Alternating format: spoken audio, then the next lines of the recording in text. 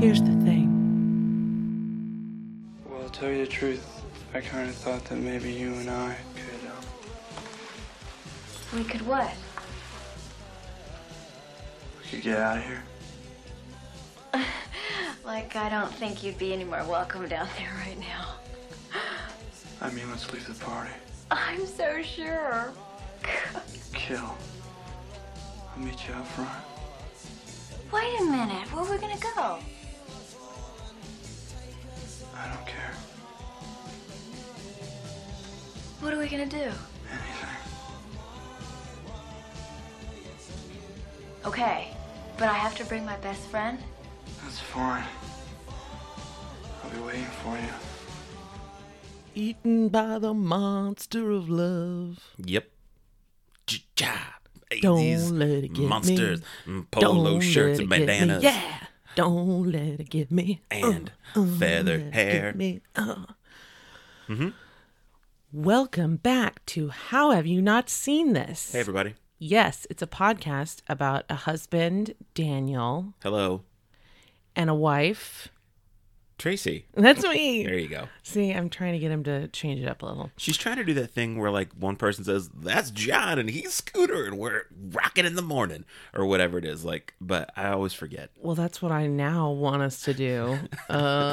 Thank you. You've just changed the entire thing. Yeah.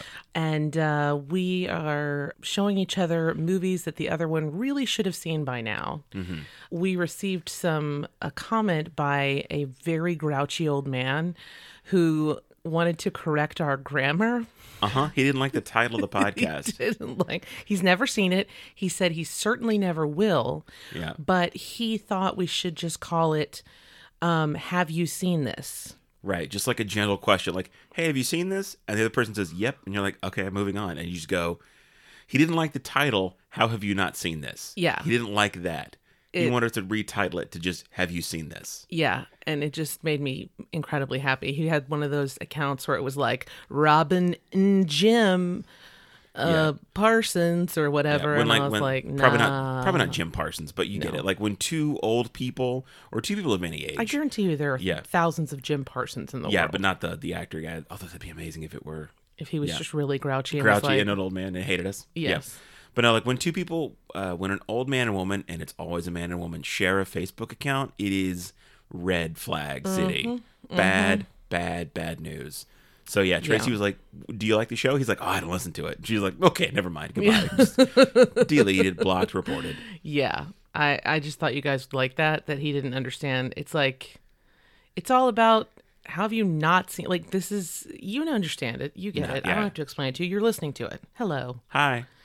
Yeah, so we're back this week. Are you surprised? I told you we'd be back. Yep. I told you that we wouldn't leave you. We took some breaks, and now we're back. We're making some shows. We're making some kick-ass shows. That's what we're making. Probably didn't think we'd come back after I showed Tracy Solo a Star Wars story. I considered not coming back. Yeah, that's fair. That was just bad. It's not great.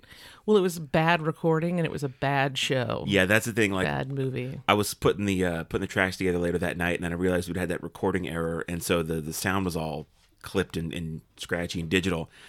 And I was like, you know what? If this is a movie that we'd liked more, we probably would have re-recorded it for y'all. But as I was like, I'm just gonna put a note up front and be like, listen, we fucked this up. I'm real sorry, but like, We fucked this up, but then again, so did they. So really, who gives I'm not gonna shit? sit down and like say all this again about Solo, a Star Wars story. So I'm sorry that the audio was that bad. Just know that if it were a better movie, we would have re-recorded. We re-recorded for y'all before. You don't even know.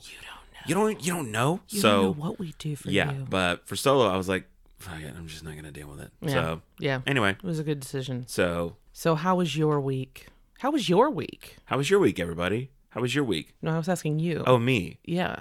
Well, I feel like we see each other all day, every day now. I feel I know, like but they don't know. Oh, my week was good. I got a bicycle. You did. I got a bicycle. Yeah. And you're very getting a excited. bicycle. Yeah, mine's being built. I'm very, very excited. We're going to ride bicycles around. And I should stress that this is not a racing bike or a mountain bike or anything intense. No, it's a townie. It's an electric townie. It's just a city cruiser. It's meant to go on flat roads. And I'm just going to ride around the neighborhood and not at all look like I'm competing to beat any time for anything or try out for anything. That is not remotely my goal. So I'm not one of those people who's like, oh, I got to get my time down to. Nope, don't give a shit. I'm just going to ride a bike around. Yep. And that's basically it. Yep. So, Mine's name is Jacinda. I'm getting her a basket, and I'm going to put flowers in it. I'm very excited. she is very excited. I haven't named mine yet. No, his looks like Darth Vader. It's matte black and it's, tall. So it does look like Darth Vader's bicycle. Now I just really want to see Darth Vader riding a bicycle. Me too, right? around. Does that sound great? Yes. Yeah. So Yes. They should have put that in Solo. should put that in anything, I Yeah. guess. Yeah. So anyway, last week was Solo, utter failure on our part. But this week I wanted to do a couple things. I wanted to kind of kick back to Once Upon a Time in Hollywood. Let's go back to LA. Yep. Let's go back to LA in the early 80s. Awesome. And show you one of some firsts, like kind of firsts for people, first for a director, not first for a director, but kind of first big film for a director, first big film for an actor. Also, it's just such a fucking rad movie. It's like totally tubular, and I fucking love it because we used to talk like that. I remember in like third grade being like, gag me with a spoon.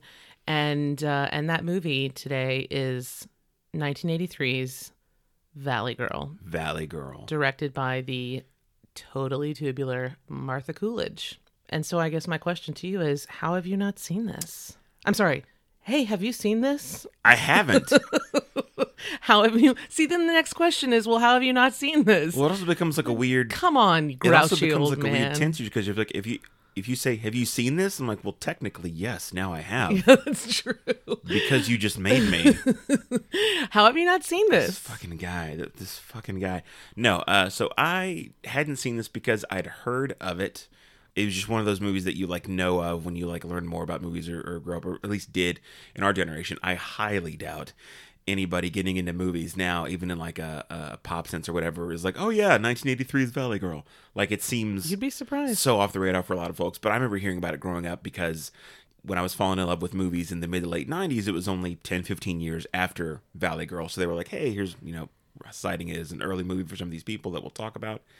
And I, of course, knew the whole Valley Girl stereotype we all did growing up in the 80s and 90s, the slang, the words. For sure, yeah, like, totally. Totally, just like Totally, just, for sure. like I'm freaking out, gag me with a spoon. Yeah.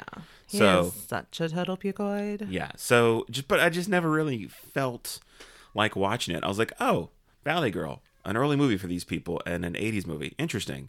And I was like, that's fine. I just never really felt like watching it. So I just never really got around to it until seeing it now. So yeah.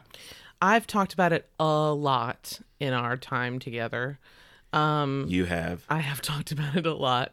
And I think I even made you listen to some of the music at some point because You did. this soundtrack is stellar. I will say that. Yeah, I have more to say about that. The soundtrack is really, really fun. There's a lot of fun early 80s pop songs on it. Like I said, 1983. So there's a lot of really good stuff on it. So Yeah. enjoy the soundtrack. So, how you want to do this? You want to tell me what you thought? Sure. Okay. I didn't really enjoy it. But here's the thing. I didn't hate it either. I more like enjoyed the time travel aspect of it. Yeah. Because fair. one of the neat things I love about movies and always have is how they are an unintentional documentary of the time and place of the Yes. world in which they were shot. Really funny that you say that. So, I thought it's just really fun to see, the people and the style and the fashion and stuff in this admittedly already, fictionalized, heightened world. Like, you wouldn't show somebody Can't Hardly Wait and say, this is what life was like in the 90s. No, it's what teen movies were like in the 90s. So there's already a level of, artifice because it's a movie. But I loved seeing the makeup and the fashion and the cars and the clothes and the vibe and the people and just the look and just having that, the exteriors, them driving around LA. I loved seeing this, this time that's, 37 years ago. Well, you lived in the Valley. Yes, I did. When I lived in LA for a few years in the mid-aughts, I lived in Sherman Oaks. So I lived right off Van Nuys Boulevard for a while. Not too far, because, I mean, at one point they cruise Van Nuys, and they talk about cruising Van Nuys. So I lived near where a lot of this stuff happened. So I remember, you know, it's funny, like the movie opens with like a little radio broadcast of a DJ saying, you know, it's such and such temperature here in Hollywood. And then it moves over the hill, and she's like, it's a balmy 83 here in the valley. I was like, yep, that's right. Because it's always warmer over the hill. So it was really fun in that aspect. And I really liked the soundtrack, a lot of fun poppy stuff. I loved just the goofy aspect of it too, because it's a teen movie from the 80s. So all the teens are drastically older, played by older people. Or they're not. They just look old and hairy and weird. Because the main girl, she's like, I'm here with my best friend. I'm like, that looks like your niece. This is super unusual. I'm going to blow your mind. You probably will. So that was fun to see. It's like fun to see a movie like that from an era. You're like, oh, it's like seeing old slides or an old snapshot. It's really fun. You know, you get to enjoy that. Like, I liked that the main girl's parents were aging hippies. And that's fun because it's, you know, it's 83. So this is only, you know, it's less than 15 years after Woodstock. Like, they're still just like, they're aging hippies and dealing with the changing times in their way too, which is really fun.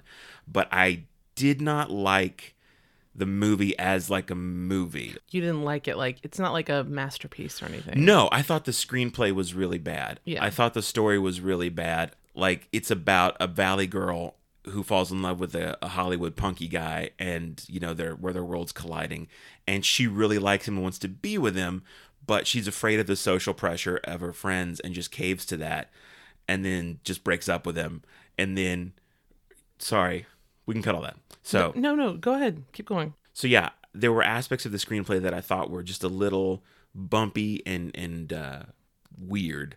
I thought the characters were okay. I really liked the character played by Nicolas Cage. I thought he was really fun and appropriately bananas. And I liked how the other day you were like, you're going to see this movie. It's before Nicolas Cage got his teeth fixed. I'm like, what does she mean? And then I see him smile in this. And you're like, oh, that's what she means. I didn't realize he'd gotten his teeth fixed or anything. Most of them have. Tom Cruise, if you look at... oh, yeah? What's it? Oh, my God. The famous Pony Boy. The Outsiders. The Outsiders. He's got, like... Oh, he does? Oh, yeah, that's so funny. Yeah, I never think about that. I mean, obviously, you got to realize everybody you see on... It's not like a weird coincidence. Like, oh, they've all got straight teeth in Hollywood. No, their teeth got fixed. Their teeth got majorly fixed. But it's funny, yeah, because Nicolas Cage is still... He's so young, but he's already like that weird Nicolas Cage. Like, he does like this weird high-pitched laugh and rolling around and like fake punches. And you're like, oh, Nicolas Cage. Just bringing that Nicolas Cage energy to it.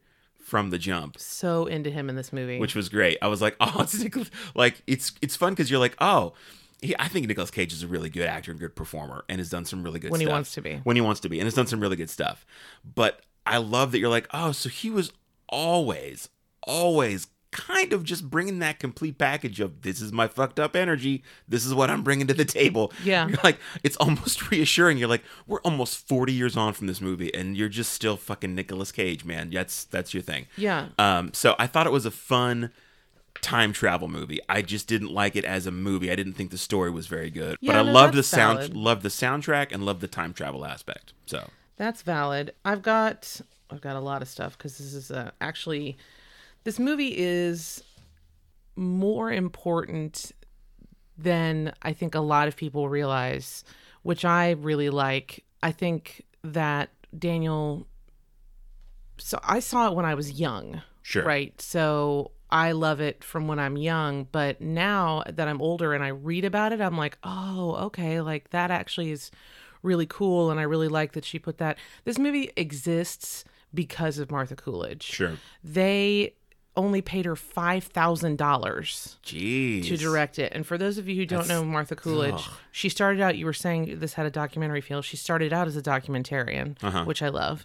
But this was her first, like, big film. Sure. And she was responsible for what I consider are the best parts of the movie. She came in, the guys that had written it, she's like, hey, so we're going to add some stuff. And they were like, what?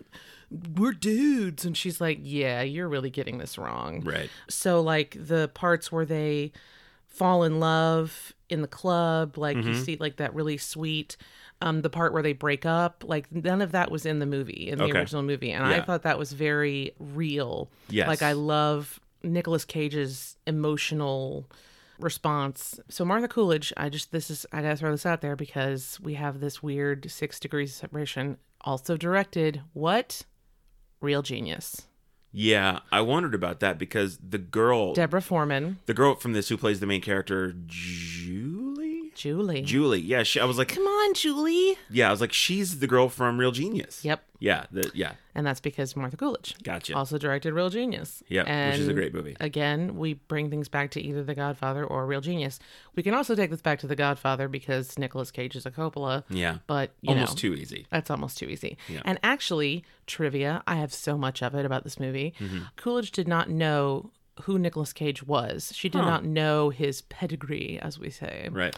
And she pulled him out of the pile and they were like, that is not a sexy guy. And she's like, this guy is very sexy, trust me. Like, This is who you're going to want. And they were like, what? And sure enough, he was perfect. He was he's perfect. I love you. That's all I wanted to say. I love you. So we can see... Hey. I'm gonna see you again.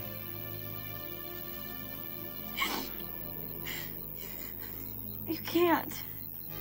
What? Don't do that to me. You can't save me anymore. Is it your father? Is it your mother? Just let me talk to them. I can really fix No, them. there's nothing to fix. It's not them. It's not them at all. It's me, okay? I can't see you anymore, okay? Okay. I know what it is. I know what it is. I know what this is. It's your fucking friends, right? Shit, Julie. I mean, what is this? It's between you and me, not between the rest of the fucking world, so fuck off. It's your friends. Well, fuck you. Now, fuck off for sure. Like, totally. The breakup scene was one of the best scenes because it was like emotionally honest and raw and made sense because he's like, you're dumping me because of social pressure. Fuck you, goodbye. And I was like, you should really just move on and find somebody better. But he's like, nah, I just arbitrarily want her back. I'm like, oh my God, buddy, you were so close to getting me out. Love. She was a total dick. She's like, I want to be with him, but I'm just going to choose my friends. I'm like, whatever. You don't. Okay, listen, I'm going to pull a kind of a bitchy card right now and say you did not have a very typical high school experience. No. So you don't necessarily know what it's like to be in that kind of situation where you're in love, and I'm putting that in quotes because let's get real. Yeah, you can't see the quotes. You have the first. That's why I said I'm putting this in quotes. Yeah. Because that like massive teenage angst and passion and where you're just like, I can't imagine my life without this person, and you're like 16. What are you talking about? Like, are you insane? But that feeling that's the only time in your life that you ever get that feeling. And it's good because you're insane. You shouldn't have that when you're 30. But the like, I've listened to the music that I listened to when I was having those feelings. I've listened to it now and I still love it, but I'm like, oh, I'm not getting that weird feeling. And I'm like, that's because my hormones have calmed down and the myelin sheaths on my, neurons are finally complete and my frontal lobe is, I'm not nuts. Yeah. So I'm pulling that card on you because I don't feel like you really know. No, yeah. And I'm not saying that that's not a bad story plot, like story point, I should say. That made sense, but like there just never seemed to be enough oomph behind it. Like she seemed, she would go back and forth in terms of how conflicted or how wishy-washy she was and what she wanted to do. And so I liked the idea there. The idea there makes total sense. It's these worlds colliding. It's like, what life am I going to live? Who am I going to choose? Who am I going to go with? And she gets a little closer there when she's talking to her dad and she's like, I really want to be with, Randy, who Nicolas Cage's character. And so she clearly wants it, but she just, I don't know. To me, it didn't always work, the back and forth stuff. I really think that the class conflict and the peer pressure thing makes total sense and is a really solid obstacle for her to have to overcome in high school. I just didn't quite like connect with it in this movie the way I have in other high school movies, even like from this era. Written by men. That's all I have to say. Okay, so they made it. So that's the reason it was bad. Yes. Gotcha. It was written by men. Okay. And, men suck. That's true, we do. So the budget for this movie was only $350,000. Holy shit. Most of which, I don't want to say $250,000 of it. $250,000 of it went to the music. I was going to say every single penny was the music because the clothes are cheap. The cinematography is super cheap and handheld. They didn't even pay for the clothes. Is it their clothes? Everybody wore their own clothes. Oh my God, that makes so much sense. It looks great. That's why it's so fucking real. Yeah, is because it's their own clothes. everyone is wearing their own clothes. And that's even confirmed. That's confirmed all over the place. But the girl who plays the best friend, her name is Heidi, I can't remember. She wrote into this 80s website and was like, hey, yeah, we all wore our own clothes. I remember that outfit, blah, blah, blah. Awesome. Like, I think that's hilarious. Yeah. No, the music makes sense because as soon as you said it was that little money, which, oh my God, that's no money. No. I was like, okay, so every single thing had to be music rights. Yeah. There's nothing else in this movie that would cost that much. It actually kept the movie from being released for a while because of the music. Being released on like home video. VOD. Yeah. Okay. Mm-hmm. Yeah. It grossed $17.3 million. So they did well. Yeah, that's a huge return on no money. I mean, that 0.3 million, there's your budget. And so then they bring in the 17. Exactly. So it's good for them. Yeah. Mm-hmm. This is Nicolas Cage's first major role, which he had done just like one other thing. Nobody knew anything about it. I'm just going to go through. I got stuff from 80s Movie Rewind, film comment article by Sheila O'Malley.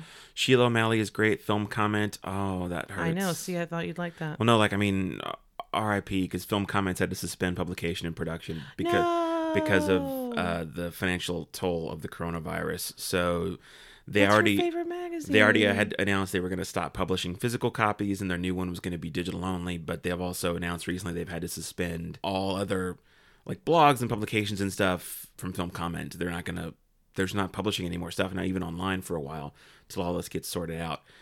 Which is a shame because Film Comment is probably the best, sharpest, most insightful movie magazine out there, and I've been reading it for. And they wrote about Valley Girl. And Sheila O'Malley's great. I follow her on Twitter. She's a fantastic critic and writer. She writes for Roger Ebert, Film Comment, all sorts of stuff. Great critic, great writer. So that hurts. It's an RIP for Film Comment. Yeah. Fucking COVID. Yeah, COVID, you've been great to us. We're really enjoying you. So awesome. It's a lot. Enjoying you a lot. Flood Magazine, an article by Lily Moyeri. Mental Floss, really fun list by Garen Piernia. And then, of course, Wikipedia, because what do we do without the wiki? Exactly. So Valley Girl is based very loosely, and I don't so much see it, but I'm letting it go because I love me some Martha. Loosely based on Romeo and Juliet. But I don't really see it because the only people that have it, her family doesn't have a problem with it. We never meet Randy's family. Yeah. And the only people that really have a problem with it are her friends, not his friends. Yeah. So she has a gang really of friends that fucking hate him and a boyfriend/ex who hates him. Randy has a single friend who wants him to be happy and hook up with the Valley Girl. Randy's friend Fred also wants to hook up with the Valley Girl's friend. We never see Randy's family. Like, there's a scene in one of the montages where they're at the movies coming out and Romeo and Juliet's on the marquee. And I was like, I get that you're trying to, like, nod at that, but, like, in no way. It was not accidental that they share a kiss in front of them. Yeah, like, that's not. Like, there's inspired, and then there's, like, it's so broad, you're like, Romeo and Juliet and Valley Girl. They're both about relationships. Like, well, that's... I'll tell you what Martha Coolidge said. This is just what she said. Sure. We'll let her speak for it, even though we don't agree with it. Yes, it was intentional, the shot in front of the movie theater marquee. And it was a love story. Martha Coolidge told the Kickin' It Old School blog. I love that. Yeah. So I worked to bring it out even more out front. I created a Valley look and a Hollywood look, which she very much did. Totally. This heightened the stakes for Randy and Julie, just as the differences between the families did in Romeo and Juliet. The parallels were always meant to be fun and not super serious, but were based on truthful observations about the local conflicts and real teen pressures. It's not about marriage, but about love and growing up and differentiating enough to love.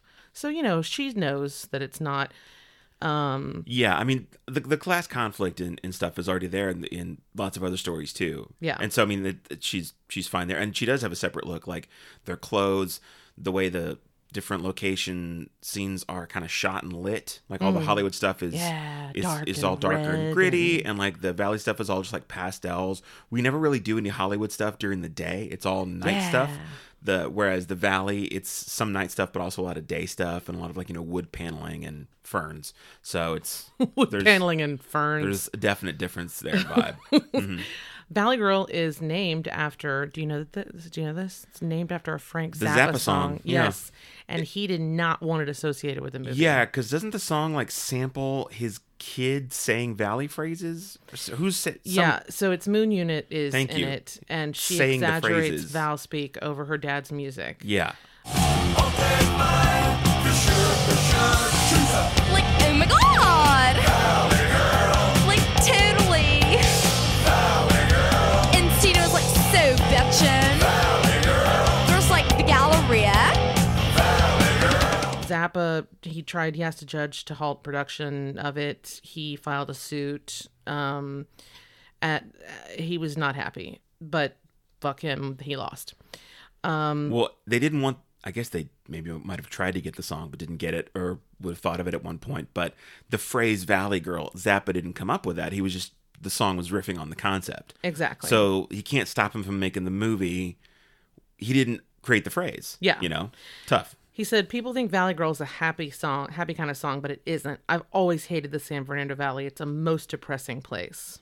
Do you agree? I mean, it's the Valley. It's just kind of its own thing. It's fine. Like every city has its own intra-city beefs, The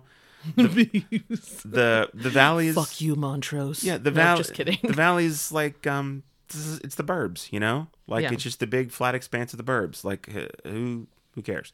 I have no context or understanding or appreciation or knowledge or insight or anything of Frank Zappa's personality or music or style. I know literally nothing except there's a man named Frank Zappa who'd made music at one point. I don't know if he's alive or dead. I just know that Frank Zappa is a person. So if there's Zappa people out there who are like super pro one way or the other, Godspeed. I could not give less of a shit. Definitely not listening to this podcast. No way. I couldn't give less of a shit about Frank Zappa. Yeah. Like I said, she didn't know. All the Brat Packers came to audition. Martha Coolidge rejected. I'm just gonna call her Martha. You know who I'm talking about. Sure. Rejected all of them. She almost cast Judd Nelson, and I'm really glad she didn't. I mean, I love Judd Nelson. Don't get me wrong, but he was tied up, and then she came across Nicolas Cage, and he told her he couldn't do the part because he was committing to acting in Coppola's Rumblefish. And she called the production company to resolve the conflict. And they're like, do you know who he is? And she's like, oh. So I think that's cool that he didn't get it. He didn't get it because of his name. He got it because of his, acting. I've never seen Rumblefish. Nor have I. I just know it. It's the same author, right, as The Outsiders, S.E. Hinton? How would I? Please. I don't know. She also unsuccessfully fought to make the cast more diverse. Definitely unsuccessfully. Bless her heart. She really tried. She wanted one of the 4 friends to be black. I can imagine. But the studio refused. I can see from her vibe. Which is so gross. I can see from her vibe her trying. I totally believe that because she just seems like that kind of person from the way she describes the story, and she did real genius. And so, it's again, and she added all those like really, kind of down to earth details about the girls and their conversations. So I could see her want to do something more progressive. But yeah, this movie is notably white. 'Tis very, very. It is so white that the few African American characters who show up in a party scene feel so hilariously out of place. Like it feels like they were like, let's just try and bring someone in. It feels like an appeasement. Yeah, there was an Asian guy too. Yeah, it is so white. Like he was like, am I in the right place? And they would not, of course, do that today. They would make a much more diverse, appropriately so movie. But yeah, it is super white. Yeah. Super white. Yep. Oh, it sucks. She tried. I know. She tried, and I love her for that. Yeah. This will not surprise you, and it will kind of... You were talking about how real Nicolas Cage was in his role. In order to get into character, he lived in his car while filming. Some people just try acting, but go for it, Nick. Do your thing. The filming was only 22 days. 20. I've seen 28 to 22, so whatever. And he slept in his car, and they're like, "You can't do that. We can't get in touch with you." He's like, "I'll call you for payphones." And Yeah. they're like, "Oh my god, okay." This is where I never know if it's canonical. I mean, it's apocryphal, but it's a popular story about Dustin Hoffman and Laurence Olivier on the set of Marathon Man, and how Dustin Hoffman was trying to like live method and like, you know, not sleep and be crazy and stuff. And Laurence Olivier is like, "You could try acting." And I always think of that when people say like Nicolas Cage. I say, Nicolas Cage is like, "I slept Oh, in my chap. car for Valley Girl," and I'm like, okay, you didn't have to like gain 100 pounds to play somebody or do like just be. Also, in no way does you living in your car show up in your performance. You seem like your normal Nicolas Cage self, man. Like just I think that's when they start to like believe their own. You seem clean. Yeah, they believe their own press and their own hype and their own power. They're like, "I lived in my car," and I'm He like, doesn't "You didn't." have any though. Well, no, like, but he believed that doing something like that or talking about it would give him some kind of like performing edge. I'm like, it did nothing for your performance. Yeah. There's no way. Martha said she remembered chastising him about the danger of living in his car in Hollywood. Dude. She's like, "What are you? Okay, you know Yeah. what are you gonna do?" Like, there's like some headline in Variety in 1982, like, you know, Coppola, Scion, murdered in Hollywood while shooting a movie. While Like, shooting a it's teen supposed to be his big break. sex romp. Supposed to be his big break. Nicholas Yeah. Coppola found slashed to death. Yeah. Oh. that would have been an episode of MFM. Yeah. So dumb. Just go well- to a fucking hotel, Nicholas. Go to the Valley Sheridan. Go to the Valley Sheridan. Yeah. Go to the Valley Sheridan. I hear there's a room waiting. You dork. Nicolas Cage and Deborah Foreman had palpable chemistry, which you cannot deny. Yeah. Uh-huh. I mean, they look. When they first meet, because the idea for her was to show how you really fall in love, not using just sex, but just the eyes and the talking. And the night they meet and fall in love, I totally get, because it reminded me of college when you are with a guy and you just have, and maybe nothing happens at all, but you're just having that long conversation that goes until morning, and you're just looking at each other, and it got me thinking about stuff that I had like forgotten, not even just in college, but later on. It's a weird. It's about, and it's, you know, what happened with you and me, where we just talked for so long, and that's how it happens. It's not just like, and then we fucked and we were in love. What? Like, who? Okay. Not real. Or you just meet and you don't talk at all, and then you're in love, and it's like, no, you've got to get to know somebody. Yeah. I liked that first night out that they had where Randy and Fred crash a party in the valley they hear about on the beach, because they meet the girls on the beach. They just see them, and then they crash the party. And after making a lot of eye contact on the beach, Randy and Julie like see each other at the party, and Julie's like, "Oh, that was you?" And I'm like, "Yeah, it's the same guy." But they crash the party, get kicked out, come back, rescue Julie and her friend who looks like her niece, and they hit the road, and they like spend the night in She was Hollywood. 16. She looks very young. No, like she was really, no. I know. Julie was 16 for real. Oh God, she looks old. She's dressed like a school marm.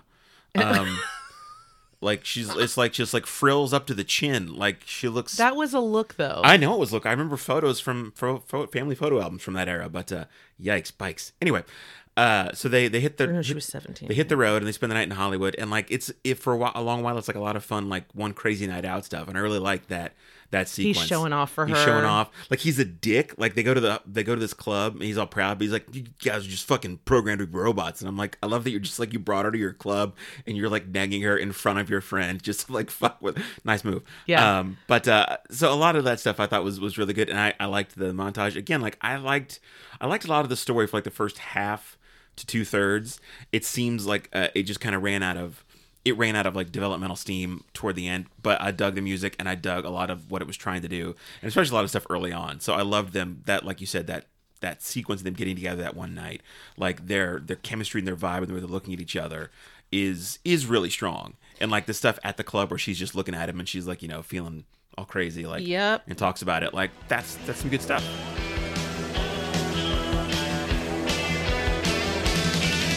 It's like I can't explain it, you know? It's like my brains won't stop going. You know? Yeah? Yeah. It's like I feel connected to you. Somehow. It's like it's like we're linked or something. Oh gosh, I'm starting to sound like my parents.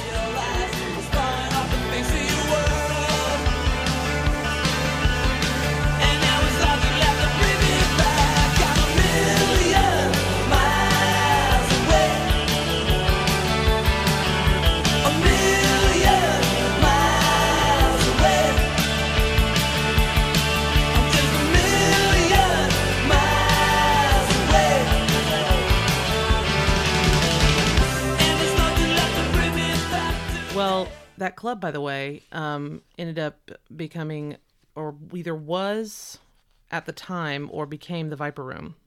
Oh, The very famous Viper Room, been there. owned by Johnny Depp. Johnny Depp. Johnny Depp owned it, the Viper Room. Did not know that.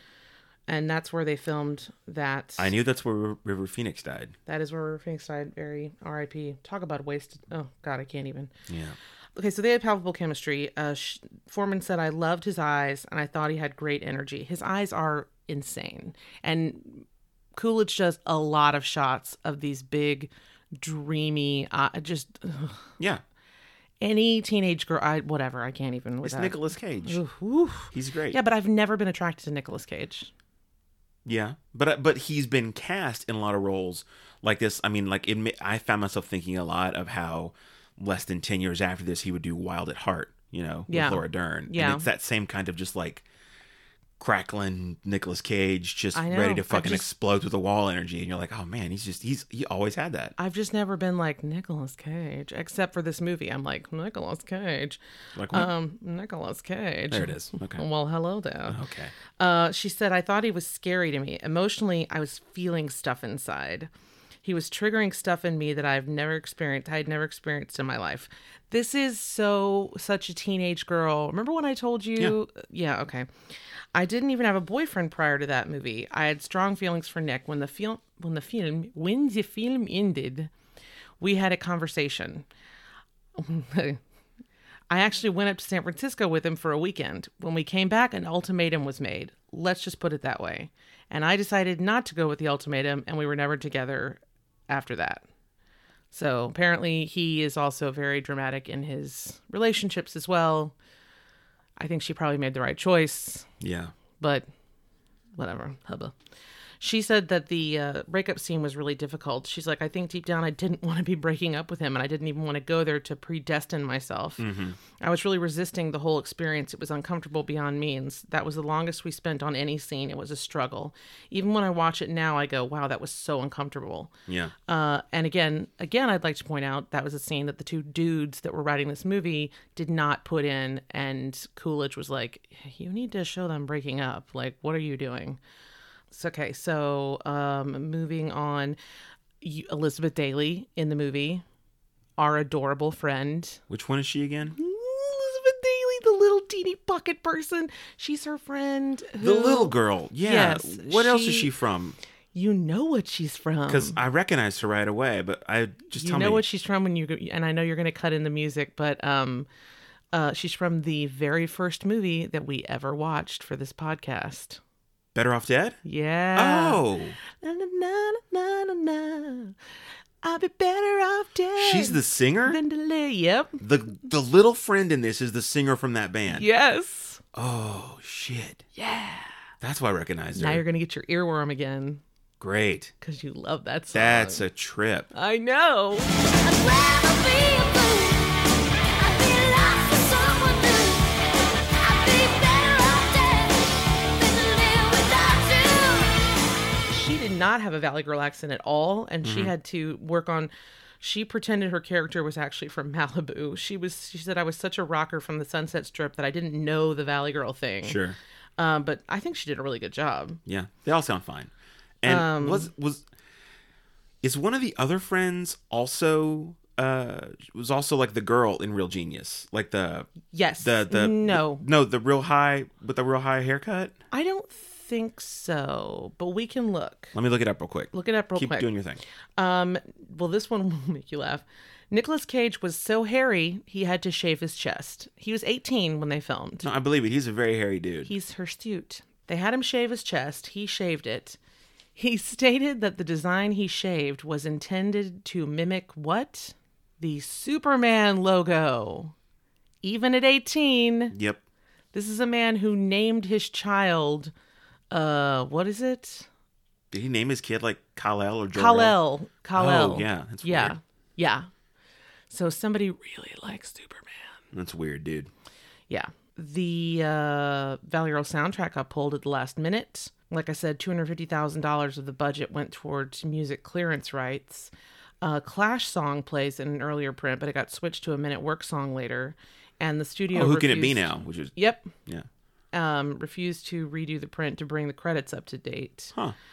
They didn't care if the credits were correct. They just didn't want to spend that large amount of money.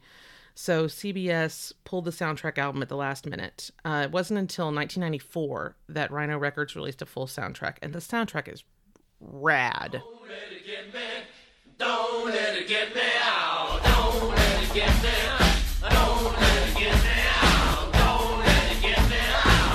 Well, it's Saturday night at Austin Creek. I ain't never gonna be eaten by the monster of love. It's hard to fight it off much more. I hear it trailing by the door. Eaten by the monster of love. It ain't a pretty Yep. I was right. It's the What girl. is her? The girl, the best friend Susie. Yeah, that's what I thought because I recognized her eyes. The friend Susie is played by Michelle Myrink, who played Jordan in Real Genius. Oh, that makes It's the me so friend. happy. Uh-huh. Yeah. Because I love The real her. shy, nerdy friend of the Yeah, girl. no, in the I know. group. Yeah, I uh-huh. know. I love her, and I love her storyline, and I love that she gets the boy that She was loves. also in The Outsiders and Revenge of the Nerds. Okay. A lot of 80s crossovers. Yeah. Crazy. Yeah. Martha Coolidge was given artistic freedom on Valley Girl as long as she made sure there was nudity. Okay. Because So that's actually, Atlantic wanted this to appeal to men. first of all, there are a lot of boobs in this.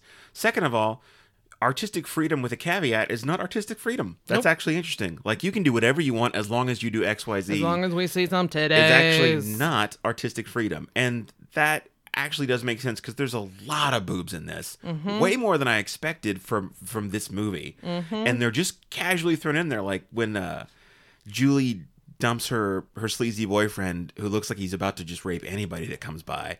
And he pulls the little short girl into the room. And it cuts away, and you're like, oh, okay. And he just tries to put the moves on her. But then, like, we see him, and like he just pulls her bra off, and is like going to town. And I'm like, this feels like we're watching the beginning of a tape that like we're gonna see in court. Like, this feels weird. Ow, ow, ow. It's intense. Yeah. Weird. They said, this is Coolidge talking. They said they didn't care how it was done. They just wanted to see them. We shook hands on it. Cool. They considered the film an exploitation genre film meant for guys. This is what these big fat old dicks thought. Yeah, they were like, let's make an exploitation genre film about Valley Girls for guys, but they hire Martha Coolidge, Yeah. who wants to make it like a class clash, romantic Yep. teen drama. Yep. Which is weird. The real success happened when we showed them the finished film. They jumped up and gasped, "It's a real movie." I don't know if I would have been insulted or Yeah. proud, but they were like, I think they were just thinking it was going to be softcore porn. Well, yeah, I don't even want to know how these like sketchy dudes cobbled together $300,000 in the early 80s, and we're like, let's make a movie with some tits in it from these Valley Girls. Yeah. Ugh. They no longer obsessed about how many times they saw naked breasts in the film, which was barely 3 in one frame of a fourth. When the studio saw it, they knew it was better to have a good real film than a mediocre exploitation film. It put them on the map. Unbelievable. I know. We can talk about the soundtrack, but you can also, I will say, Spotify has a really good playlist that somebody cobbled together with all the music on it, but it doesn't have the classic song which opens the whole movie. Yeah. Is that song available on Spotify? I don't know if it is, but it's available on YouTube. Well, that's the thing. It's not on the Spotify playlist because it's probably not on Spotify. Yeah. They would have put it got a in. word for girls like me. We got a name, but we don't really use it. We got a name. Yeah, it's adorable. It's a really adorable song, and I love it. But we've got... So this song also put a very famous song on the map. Modern English's I Melt With You. Which is an all-time 80s song. All-time 80s song. And that's the song that plays while they're falling in love, where they do the montage where they're walking around Hollywood and while they're playing, like, I'm going to put some ketchup on your nose and your, just boop. They play And like that the kinda- whole song. Like it's a long montage. Oh, yeah. I'll stop the world and melt with you. You've seen the difference and it's getting better all the time. There's nothing you and I won't do. I'll stop the world and melt with you. Yeah, it's fun. It's and that's the thing. Like it's different than like last week how you didn't like Solo, but we're like, I'm angry at how dumb this is. Like, which is fair I'm angry because at how dumb this is. because it is a dumb movie. And so like this is a different kind of thing though, and that's what's fun to talk about. Like I didn't like this movie, but bear it zero ill will. It's a harmless movie from the early. is. It's just a harmless time capsule from the early 80s with a great soundtrack and like just some bumps and flaws, and it's like just a fun thing to watch as a throwback. So like I didn't like it, but I did not remotely have like a bad time or think like ugh meh, meh. Like I didn't hate it at all. And again, I totally get how they focus on the soundtrack because the soundtrack is really, really strong. And I found myself thinking about how great that is, like because at the time these were just pop songs and they pulled in all sorts of stuff, and it's fun to listen to and see songs that like you maybe that didn't last for whatever reason and are just of their time. But then you hear something like I Melt With You that has stayed famous and big for decades, and it's just fun to see. It's fun to see something that's that big now in such an early place. Yeah, because, that's always cool. Well, and it's that big because of this movie.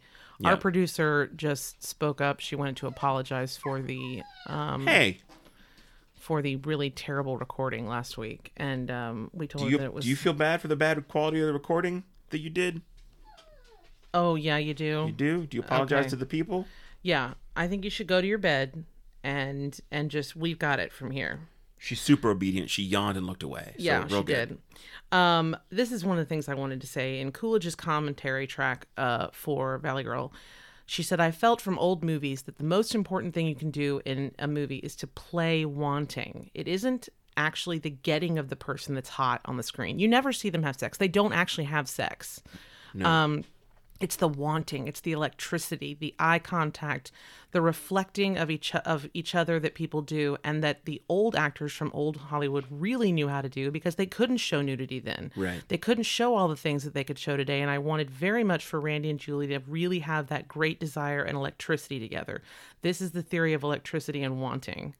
You can feel this in a montage in Valley Girl when Julie and Randy walk, laugh, and kiss with a series of different lit up neon signs behind them. It captures the feel of a warm summer night when you're 16 and in love. Yeah. Now, this is from the film comment. So From Sheila? Yeah. In rewatching it, I flashed on what Quentin Tarantino's gorgeous neon sign montage in Once Upon a Time in Hollywood. Now, this one's going to blow your mind. Michael Bowen, who plays the preppy ex-boyfriend in Valley Girl, and he's from Houston, represent, Okay. and has since gone on to appear in a number of Tarantino's films. Over half of them said that Tarantino was always quoting lines from Valley Girl at him. He knew them by heart. If it's a subconscious homage, it's an incredibly tender one. He's one of the agents in Jackie Brown. Yeah. That's where I know him from too. Because like this guy shows up on screen and I'm like, oh, I know this guy and it's gonna bug me. Yeah. And I placed one of the places and I felt like that release. He's the dad in Magnolia, one of the many dads, one of the many shitty dads. It's Fuck you, Magnolia. Paul Thomas Anderson's dad had died. He was working through a lot of shit. Anyway, moving on. But yeah, he's one of the agents in Jackie Brown. He's in other stuff too. He's in both Kill Bills. He's in fuck, he's yeah. in Django. And I'm not as familiar with those as I am Yeah, with Jackie but I'm Brown. just telling you, as he's- soon as you said the Tarantino movies, I clicked and I saw him as the agent. That's perfect. Don't you love that? Yeah, that's awesome. And so the bad guy, we were talking about this before we recorded. Of course, this is so typical. Daniel said that, I'm quoting you to you, that this bad guy is actually, first of all, ended up being really good friends with Nick Cage and is very shy and sweet. And he plays a really good fucking asshole. Yeah. And so, representing Houston. Yeah, I really like that. It's funny, like, I mean, it's not like a hard and fast rule. Sometimes somebody who plays an asshole in movies or TV really is an asshole, and so they're drawing on a lot of experience. Yeah, they're doing a really But good job. a lot of times it happens. Like the people you see who play really compelling villains or really evil people are shy introverts who just kind of tap into a character motivation thing, and when the camera's off, are just a totally different person. So yeah. This, I think you'll appreciate and you'll like. Another of Coolidge's contributions was diversity in background casting. That's Extras. just- yeah. Well, I know, but I'm just saying, like, she wasn't allowed to, like, give them lines, but she Yeah. was like, fuck it, I'm putting people in, I don't care. No, I saw that. Making her way ahead of her time.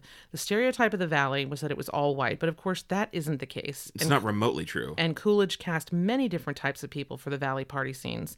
It may not look like much by today's standards, but compared to the blinding white of John Hughes' entire filmography, it stands out and makes you wonder how the landscape might have been different had Martha Coolidge and not John Hughes been the narrator of teen experience in the 1980s. I hear you. And that's true. Like the Valley is hugely culturally and ethnically diverse. Like you drive down long streets in the Valley and pass through neighborhoods, and billboards and shops and signs just like change language on. Like there's so much. Yeah. There's so many different cultures and people living out there, and it's not just the white bread folks that are the cross section of most of these 80s movies. Yeah. Coolidge had a real flair for casting. She pulled Val Kilmer out of nowhere, and Shit, fire. yeah, she was like, "Hey, you, Well- come on." Yeah. So She got a really good eye. she definitely does. Coolidge was part of a new wave of American female filmmakers in the 80s. People like Amy Heckerling, Yep. Eugen Palsy, Nancy Savoca, Penny Marshall, Susan Seidelman, Penelope Spheris, Jenny Livingston, and Catherine Bigelow. Yeah. Many of these women directed box office hits, movies considered classics today, like Fast Times at Ridgemont High, Desperately Seeking Susan, and Big. So, hooray for women, Yep. because men just do not care. Oh my God, now this would have killed me. And this reminds me again of high school, where every time you would be in a play or something, I knew a guy who fell in, quote unquote, fell in love with whoever he was playing against, because he just that's how he was very method that way, and it just really would fuck people up. To create the feel of a real romantic relationship while filming, Nicolas Cage would write Deborah Foreman love letters. Nice. I mean, what? Yeah. The script was written in 10 days. Yeah, that shows. I'll be honest. 10 days. It kind of shows. Yeah. Now, There's this- a whole subplot of a mom, a stepmom who wants to sleep with a high schooler kid that is just there to pad out the running time. Yeah, but she's hot. She is And he's hot. hot. I don't know who she is, but she has this 80s thing going on. She's hot. She is smoke show. But again, has zero connection to No. anything else that happens. Yeah. It's about not even Julie's main best friend. It's about one of the other friends. It's about the one that's Jordan. Yeah, in Real Genius. So it's not remotely related. You could cut it and lose 15 minutes of the movie, but it's already a short movie. Yeah. It's definitely that's the thing. There's not a lot of meat on the bone. So when it started and they were like, come on, we'll bust you out of the party. There was plenty of bone. Oh, hello. Boom! I thought it would be one of those One Crazy Night movies, where it all takes place in one night. And I was like, oh, okay, it's not going to be that. But for a while at first, it looked like it almost might be that, and so I didn't know which way it was going. Because there's not a ton else going on other than the mom wants to sleep with the kid. I was like, again, I don't know how old that guy was. That guy did not look high school age. That is a Okay, this is something we're going to talk about. And I don't know about you people. Maybe if you keep your yearbooks. I went to the same school from kindergarten through 12th grade, so we've got a load of yearbooks.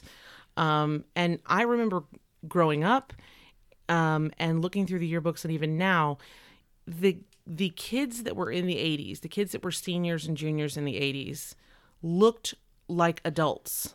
And my yearbook, we did not look like adults. Like, we looked like goofy kids with goofy haircuts or whatever. I don't know if it's like Daniel said earlier when we were talking the style of clothes or whatever, but go back and look at your yearbooks. I'm going to try to find some pictures to post, because like, I swear to God, they looked like just adults in our school uniforms. I think it was the clothing thing too, because I mean, when you pointed out that the people in Valley Girl wore their own clothes, and so that was the actress who played Julie's real outfits at some of these parties and stuff.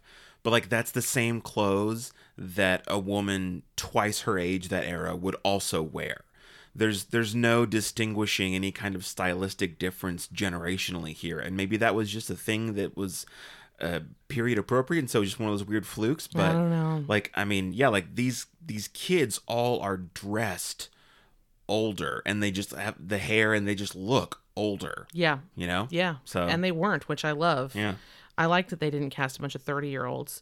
Yeah. One last thing. Like Nicolas Cage is like 18 or 19 in this, right? Something like that. He's 18. He's 18 in this. He was 17 and turned 18. He's 18 in this, and in this movie, he looks older than I am now. He is just a tall, hairy man in I'll like drink a water. in like, you know, sport coats and jeans. And you're like, how old are you? You can barely drive. Yeah, it's weird. So there's a reason that you don't see Deborah Foreman after the 80s, and it's because she made the mistake that I think if we really thought about it, we could think of some other actors that have done this, where she thought she was hot shit after this movie, and so she would only take offers as opposed She didn't to auditioning. She refused Big to fucking audition, mistake. and so her career just went. Yeah. First of all, many people who are in like the upper echelons of Hollywood are like offer only and are like that level. But that's when you're like, hey, Tom Hanks wants to make your movie. You know, you're not like, well, can Tom read the script on tape for me or let me know how he, you know, you're like, you either get Tom Hanks or you don't. That's how that works. But like, that's the very top, because I know, you hear about people reading for stuff that Yeah. you're like, that person had to read for like something. even the movies that like we cover on this podcast every week, you know, when Tracy and I are doing the research, it talks about people going out for these roles, like these hot roles become coveted by even people who are at the time on the A-list, and they're really campaigning for the role. So I know that Valley Girl was a hit and you were in it, but like, oh man, like you did not have near the fucking clout to just only take offers, not have to like actually compete for stuff. She also refused to be on the we're gonna post it obviously. She refused to be on the movie poster. What? Why? Refused to be on the poster? She just refused. Why? I won't do it. Oh my God, you're just annihilating your career. So Yes. you don't. So there's a random girl standing with Nicolas Cage. So you don't want to be famous. Yeah. You want to be in this movie, but you don't actually want to be in movies. Yeah. So you're trying to be an actress, except you don't want to be on the poster or have to She had act. a very bad manager if she had one at all. Oh my God, like. And the thing is, like, she was cute and had great energy. Like, she was great in this. I found myself She was great in- smile. I always smile whenever she smiles, because Yeah. she's got these big dimples. Yeah, she has a really great, like in one of the montage scenes, there's a part of the montage, I think one of my favorite scenes is it's cutting back and forth between her in her bedroom and Nicolas Cage on like a payphone as they talk to each other, make each other laugh. And like, she's got this great energy.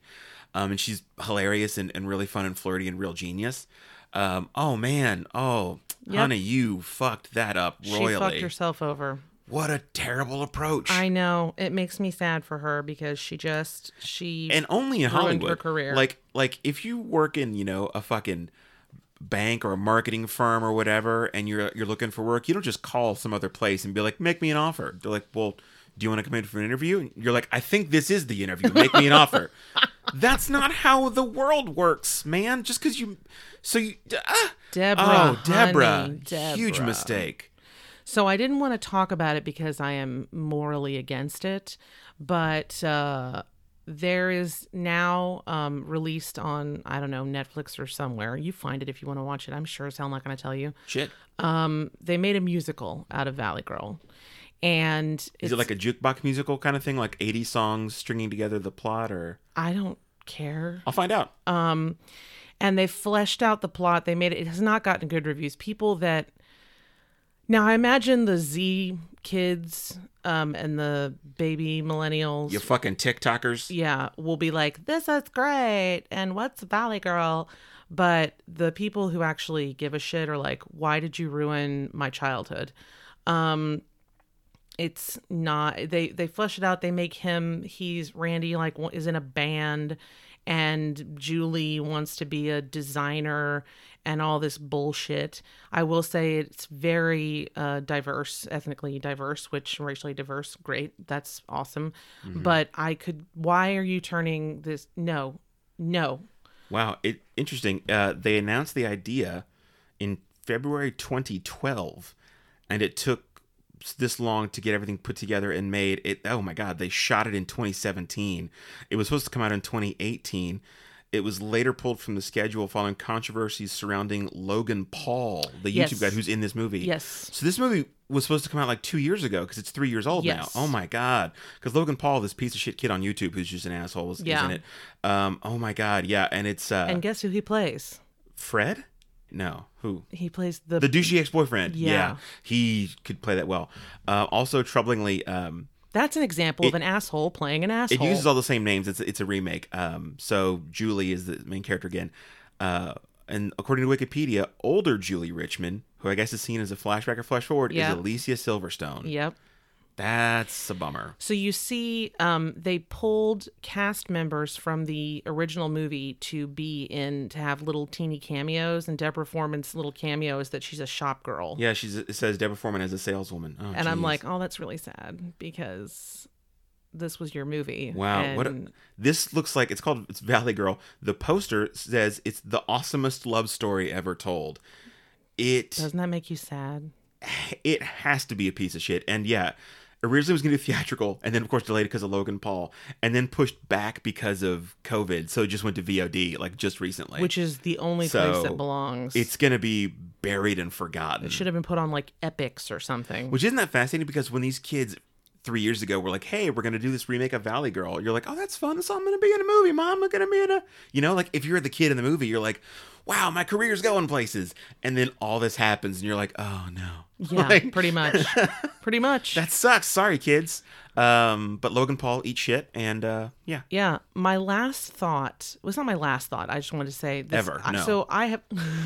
My last thought, and then you'll never see me again. So this is actually the first time in a while that I have printed out like 18 pages worth of stuff and read a bunch of stuff to you. So, but I didn't want to screw up. I didn't want to screw up a movie that I love, and I also thought there was a lot of really interesting information in it, like the fact that the cinematographer also shot Blue Velvet with David Lynch. Jeez. Yes. Wow. Yes. Nice.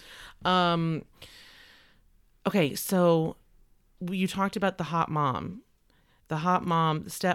of Stacy. Uh-huh. Do you think Stacey's mom? that Stacy's mom was written by Fountains of Wayne, R.I.P.? Adam Schlesinger. Did you? Did you write Adam Schlesinger? Did you write Stacy's mom after Valley Girl? Oh my God, I would not be surprised. Does that not freak you out? Even if it's not true, Freak me out! Freak me out! even if it's not true, in my heart, it's going to be true. From now on, Stacy's mom has got it going on. It's from Is an ode Valley to Valley Girl. Girl. It's you've Adam got the same Schlesinger. kinda Speak to us from beyond. poppy feel. Wow, cool, nice, Right? awesome, Gave you a little nugget to think about. nice, awesome. Yeah, I totally acknowledge how you feel about the movie, and Right. that is absolutely normal.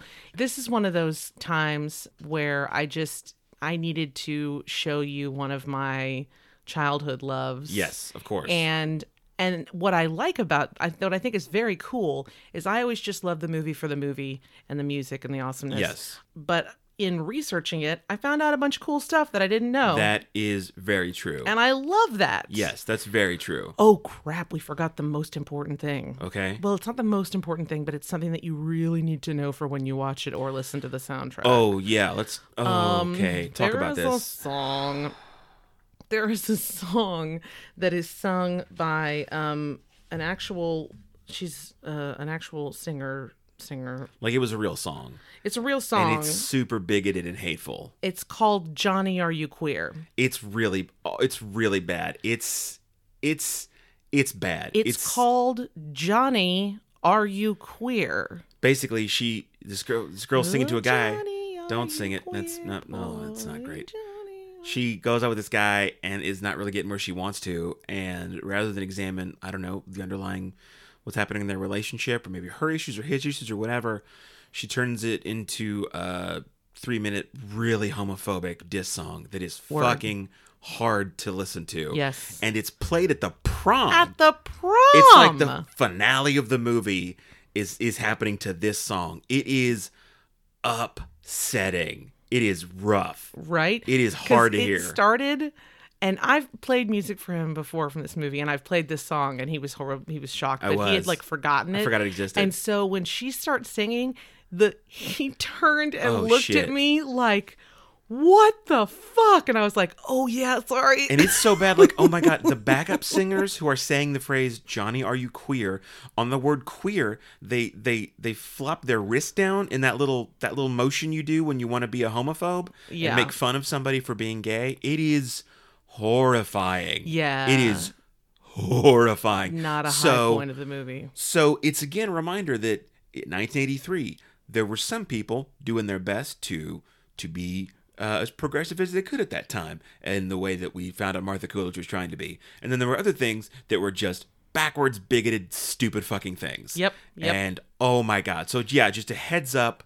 That's like how when we watched Holiday Inn, I was like, there's gonna be blackface in this. Just buckle up. I didn't warn you. I did warn you when I played it for you the first time. So but I we're just forgot. warning you, like, hey, listen, this is in this movie, and we are not. We don't agree with it. No, we're not boomers who are like, it was a different time. No, it's horseshit. It's horseshit. It was Yeah. horseshit then. It's horseshit today. Exactly. But just be prepared. It's hard to hear. So that is in this movie. Very good reminder. Shit, that is upsetting. Man. See, I like blocked it out, No. and then I was like, "Wait, Me no, I've got to too. tell them. I've got to remind them." We about watched Johnny, it Are You like 3 Queer? hours ago, and I've already forgotten. Oh, jeez. Yeah, God, it's bad. Consider thee forewarned. I love that they were probably like, should we write this song and make it like, should I hint at it? And they're like, nah, just fucking both barrels. Blast yeah, away. Both barrels. Go have Oh my have God. at it, man. It's roof. Good call. Josie Cotton. Josie Yep. Cotton is who sings it. Yeah, it's the band at the And prom. Holy shit. Oh my God, she's best known for Johnny, Are You Queer? What a great legacy. Hey, and you know what? Born in fucking Dallas. This says it all. Yeah, sorry. If you're not from Texas, you don't know. But if Oh, you're from wait a Texas, minute. you know.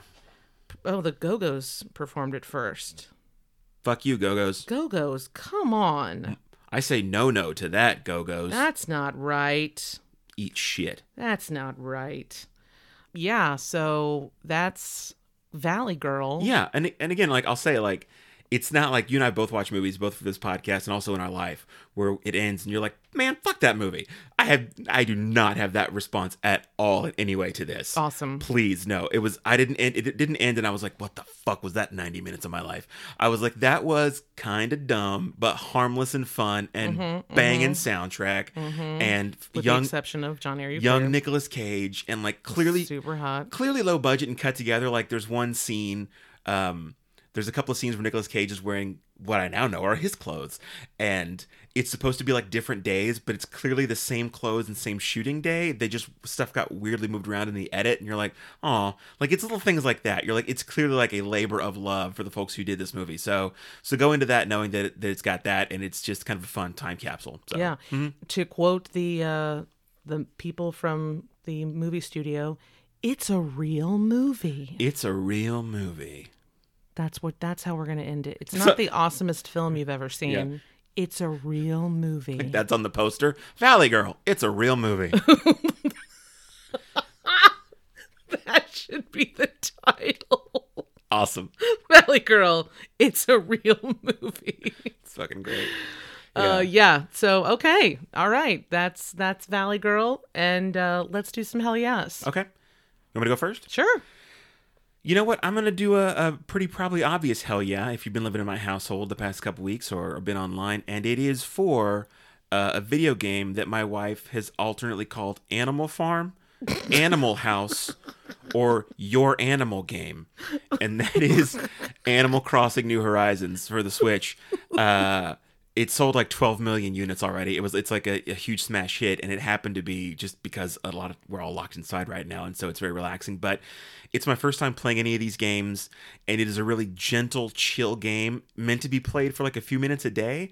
Like nothing happens immediately. When it's like, do you want to build a bridge on your island? And you're like, yeah. And it's like, great, construction's done tomorrow. And you're like, fine, I guess I'll just go fucking leave. And you just come back tomorrow, and the thing is there. Like it is just a little fun, distracting, chill, relaxing fish and buy some clothes and like visit people online kind of game. And it has been super chill out and relaxing for me during COVID lockdown. It has been a really nice mental health break to just chill and just fart around in for a few minutes a day and take little mental health breaks. And so that is my hell yeah, Animal Crossing New Horizons. Or I really wish it were Animal Farm or Animal House. The other day, I loved the other day. She's like, "You playing your animal game?" And I was like, "Yep."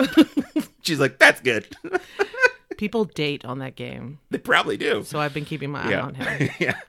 He's like, he was laughing, and I was like, "What are you doing?" And he's like, "I'm on April's island." I'm like, "What?" And he's like, April and I are chatting. April is my friend, dear wonderful friend who Yep, I visited her island we the love. other day. And I was like, what island? What are you doing? And I'm like, does Jason know about this? Yep. What's her husband. happening? Yeah, I gotta find. You called it like something else. I wrote it down. Animal Farm. Yeah. Hold on, give me just a second. Yeah, he loves that game and he plays it a lot. And I've heard that in Japan they're holding, like, companies hold meetings in Animal Crossing because everybody's so happy in there. Yeah, it's also so incredibly popular, and they're like, well, we know our folks have it and are online and are playing it, so we can just have them meet up in this. We know that they're gonna. So yeah, and again, like it's. Do you keep a list of stuff that I say? No, I tweeted it the other day. Oh, God. Of things that you'd called it, and everybody thought it was cute. That's why I'm on my phone right now, scrolling frantically. It really wouldn't spray. He does sometimes when I say stuff, write it down so that he can remember I it. share it, and people are like, oh no, just those two: Animal Farm and Animal House. Okay, see, and then Your Animal Game most recently. Yeah, I thought there was another one, but there wasn't. But anyway, yeah, it's a really fun, nice, relaxing, chill out game. I like it because it's low stakes. You can't lose or fail the game. You can't die. You can't lose. There's no game over. You can't lose the game. It's impossible to be defeated. It is just about relaxing. And it happened to come out right at the time that everybody needs a little break like that. And so, yeah, it's a nice little chill out. So that's my hell the yeah. makers are high-fiving each other like... Oh, yeah, they're rolling in it. Nintendo's like, yeah, whatever you guys want to do next, keep making more. Like, they're crushing it. So, anyway, Animal Crossing New Horizons. That's a very good one. My hell yeah is also an online game called Psych. Mm-hmm. It's by Ellen Digital, and I kind of grit my teeth at giving Ellen DeGeneres any money because I found out that she's a massive bitch. But they do another game called I can't remember. It's where you hold your phone up to your head. You hold your phone up like an index card, and people look at what's on the phone on your forehead and have to like act it out for you, and you have to guess what the clue is. That's the other game though. Yeah. Psych is this really hilarious game you play, but you can play. Daniel and I played against each other, but you can play it. We had a Zoom game night last night with my siblings. All of us are in Houston, but we're staying away from each other. And so the six of us were hanging out on our couches, having some drinks, and we played. And the idea is there's a bunch of different games, but it'll say like, okay, for laws, it'll give you like in 1629, the following was illegal in Kansas City.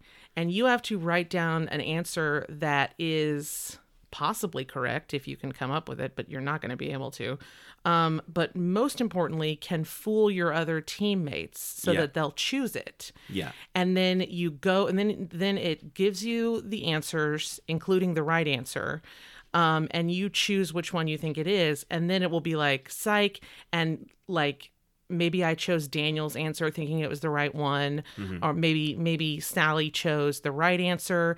And so it's not just about getting the right answer. It's about psyching out. It's about fooling the other players. Yeah. And it's so fucking fun. Yeah, so like you can win the game because you get points if you guess the correct answer, but you also get points for fooling other people. Yes. So you can actually win the game, but never guess the correct answer yourself, but fool everyone else enough times. Yes.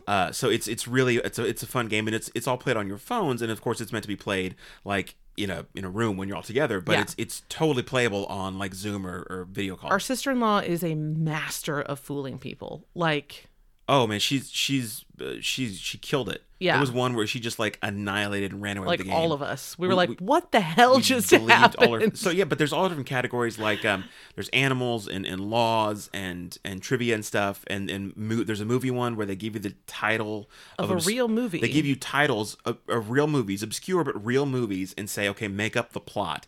And so then it lists all the plots already made up, and you have to pick which one you think is the real one. And that Mm-hmm. gets crazy because no one knows what these movies are. They're all so obscure, so they all could be believable. Yeah. So that they're really fun. Yeah. And I got fooled on that one so hard so many times because I hadn't heard of any of You these won movies. that one, though. You won that game. The movie one? Yeah. Yeah, because that's the thing. I fooled other people You with did. my fake answers, but I The didn't. Bosnian teens, Yeah. you really got me with I that didn't one. know anything. Yeah. Yeah. So anyway, yeah. Psych. I highly recommend Psych. And yeah, you don't have to play it over Zoom. We were just playing it over Zoom because Uh-huh. we can't hang out together. But it's really, really fun. Pay to get rid of the ads. Just do it. It's $3 and it's $3. worth Just it. do it. Just do it. You'll be so annoyed if you don't. And it offers more games as you go along, and it's just really. We had a really good time. Yeah, it's really cool. They have different card packs you can buy as games. But the cool thing is, if I buy like an extra card pack to run a game, not everyone else has to buy it. Yeah. Like I just buy it and create the game and invite you to my game, and then we can all use that card pack. So really, Price had like all the games. if one person doesn't want to pay anything and just like live with the ads and not have to like download anything else or pay for any card packs, they don't have to. So there's no forced purchases. Yeah. Yeah. Psych is what it's called. Psych. Yeah. We like it. So yeah. We There you like go. Psych and Animal House. Oh, okay. There it is. It's close. Well, it needs more nudity. I've just been called by the producers of Valley Girl. It needs and more nudity? It needs more tits. Well, I'm gonna go design little shirts for my people that show boobs, and We also discovered, I'll post pictures. speaking of, it is illegal in California's certain county of California to sell booby pillows within 1,000 feet of the highway. Yeah. Now I'm going to let you look up boobypillows.com, and you're welcome. Have fun, everybody. We will see you next week. Have a good one. Bye. Bye.